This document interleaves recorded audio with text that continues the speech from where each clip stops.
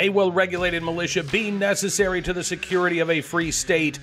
The right of the people to keep and bear arms shall not be infringed. Welcome to another edition of Bearing Arms, Cam and Company. My name is Cam Edwards. Homebound today. Basically, I'm afraid to leave the house. Not afraid necessarily.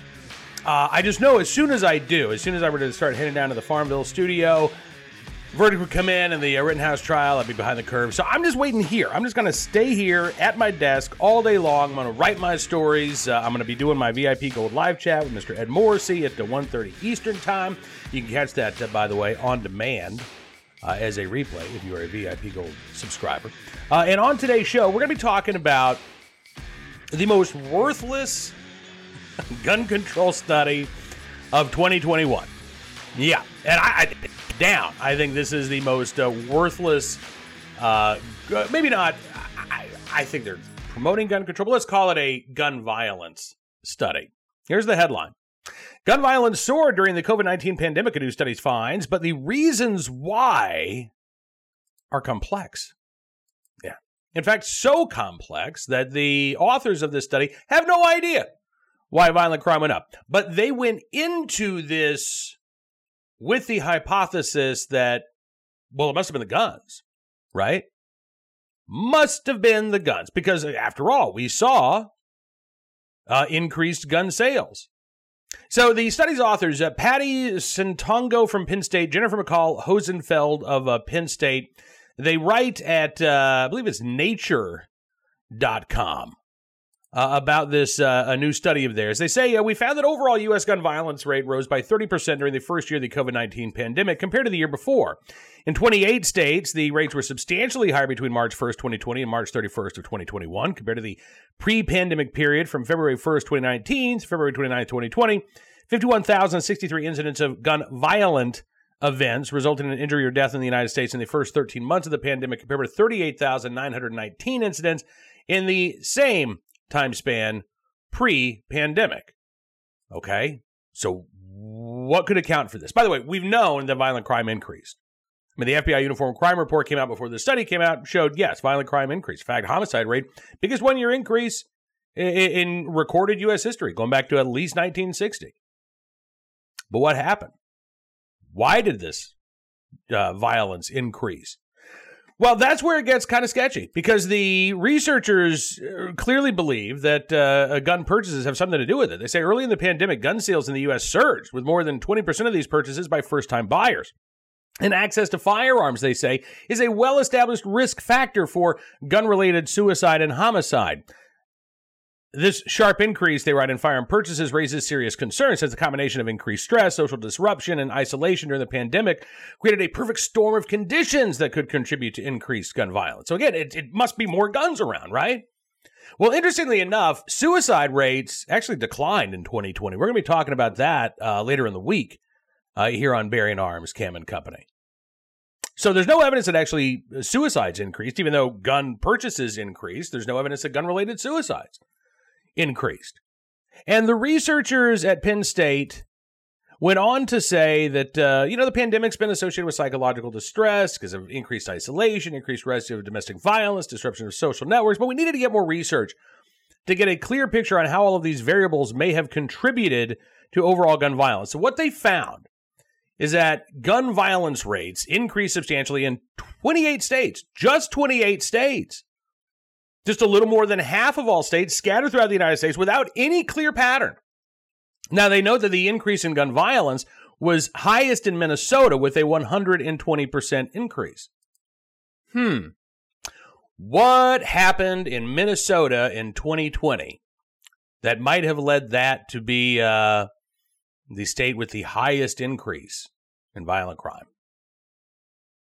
Death of George Floyd and the riots that followed, the burning, the looting of the Twin Cities, the pullback by police, the attempt to defund the police department on the part of Minneapolis politicians, the attempt to, they put a voter referendum out there on the ballot this November. Do you want to disband the police department and replace it with a more holistic public safety department? The matter failed, by the way.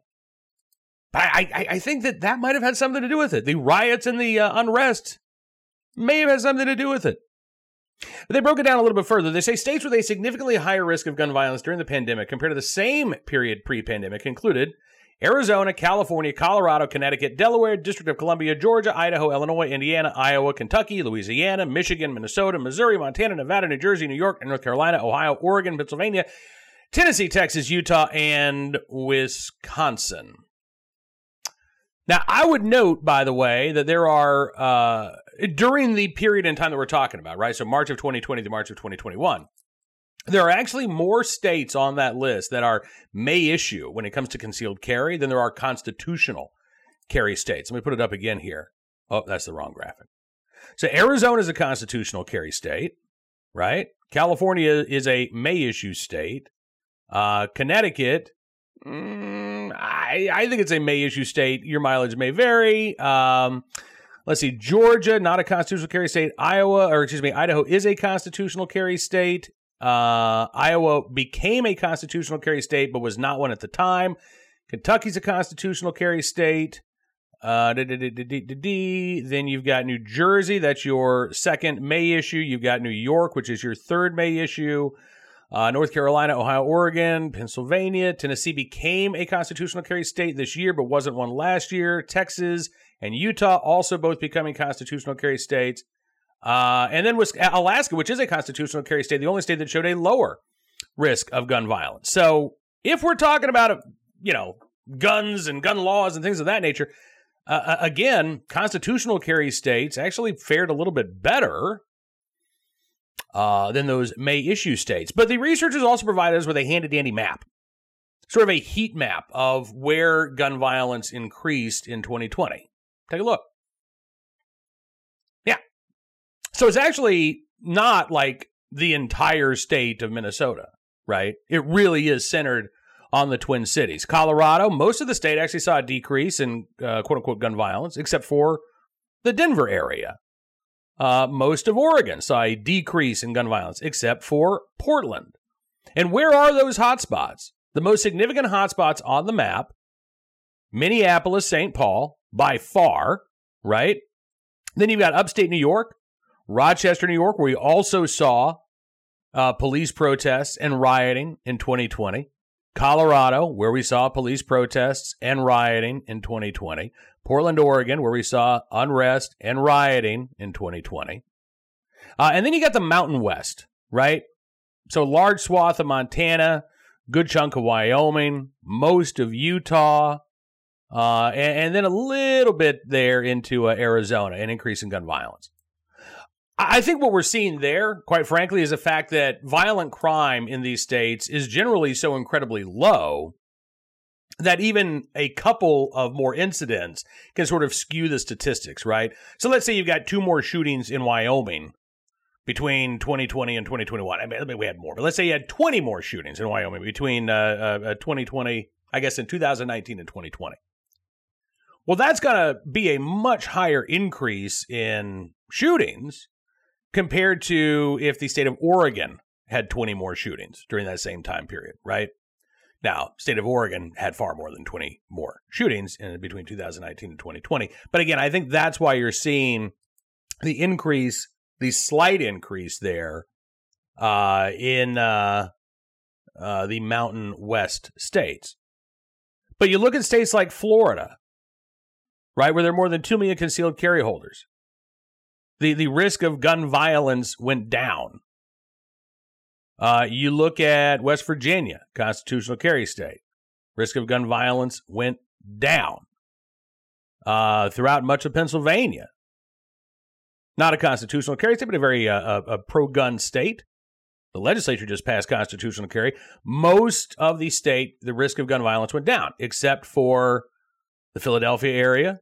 And by the way, most of the state of New Jersey, right? Most of the state of New Jersey.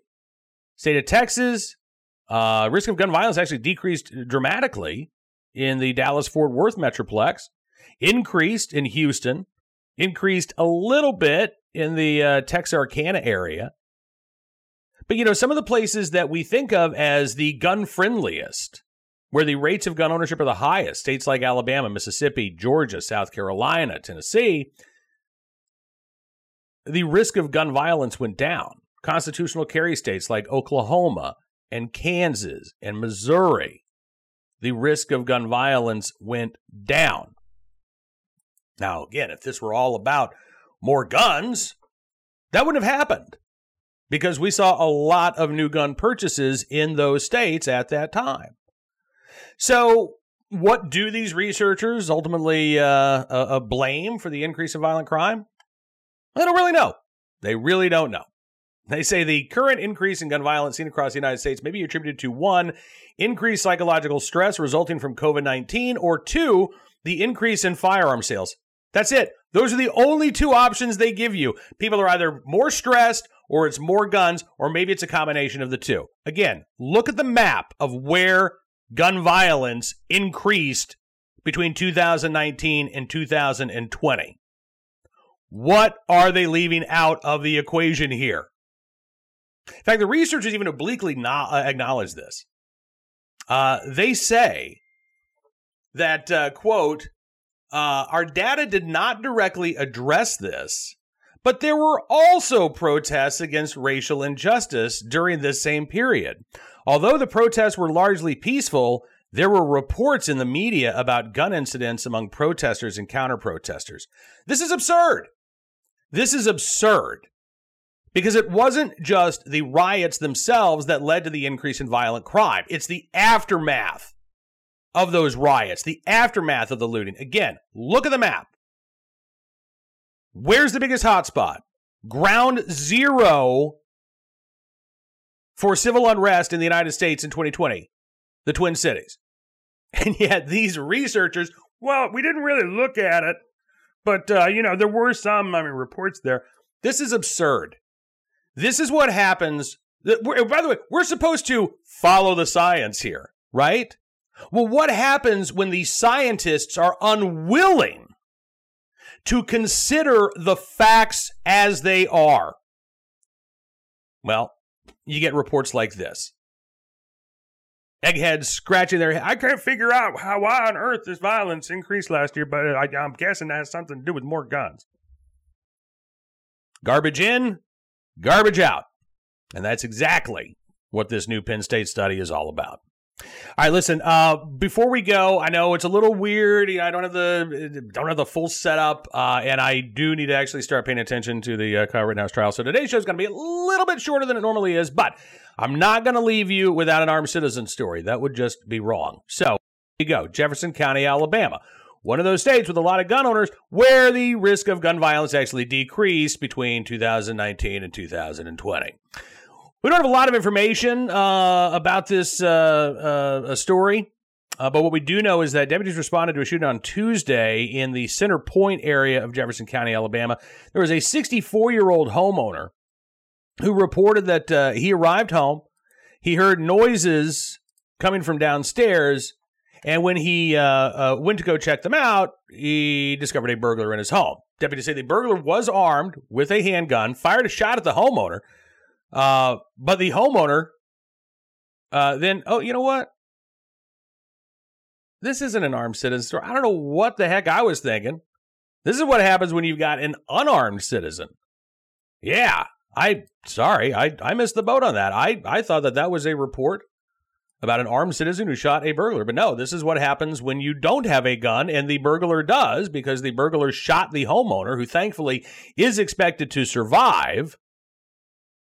But the burglar took off. So we don't know where that would-be intruder might be. But there you go. That's an unarmed citizen story, I suppose. So let's give you an armed citizen story. I don't have the headline for you, unfortunately, but and I also don't have a whole lot of information about this because it just happened overnight. Well, take that back. It happened early Monday morning, but we haven't had too many updates to this. Lawrence County, Ohio. There in eastern Ohio. Lawrence County Sheriff's Office investigated a shooting that happened about 2:35 Monday morning. The occupant of this home, a 31-year-old named Natasha Clark, told deputies that she shot her estranged boyfriend as he was trying to break through her front door. The man suffered one wound to the chest from a small caliber handgun. He was transported to a hospital in Huntington, West Virginia. At last report, is stable. So it sounds like he's going to recover from his injuries. Incident still under investigation right now. Looks like a case of self-defense, but we're bringing any updates on any arrests. as that information becomes available. All right, we're going to scoot out of here, but I would encourage you to check out BerrienArms.com throughout the day for even more of the latest Second Amendment news and information. We are going to be covering the Rittenhouse verdict if it comes down on Wednesday. We'll also, again, be talking with Mr. Ed Morrissey for our VIP Gold live chat at 1:30 Eastern Time.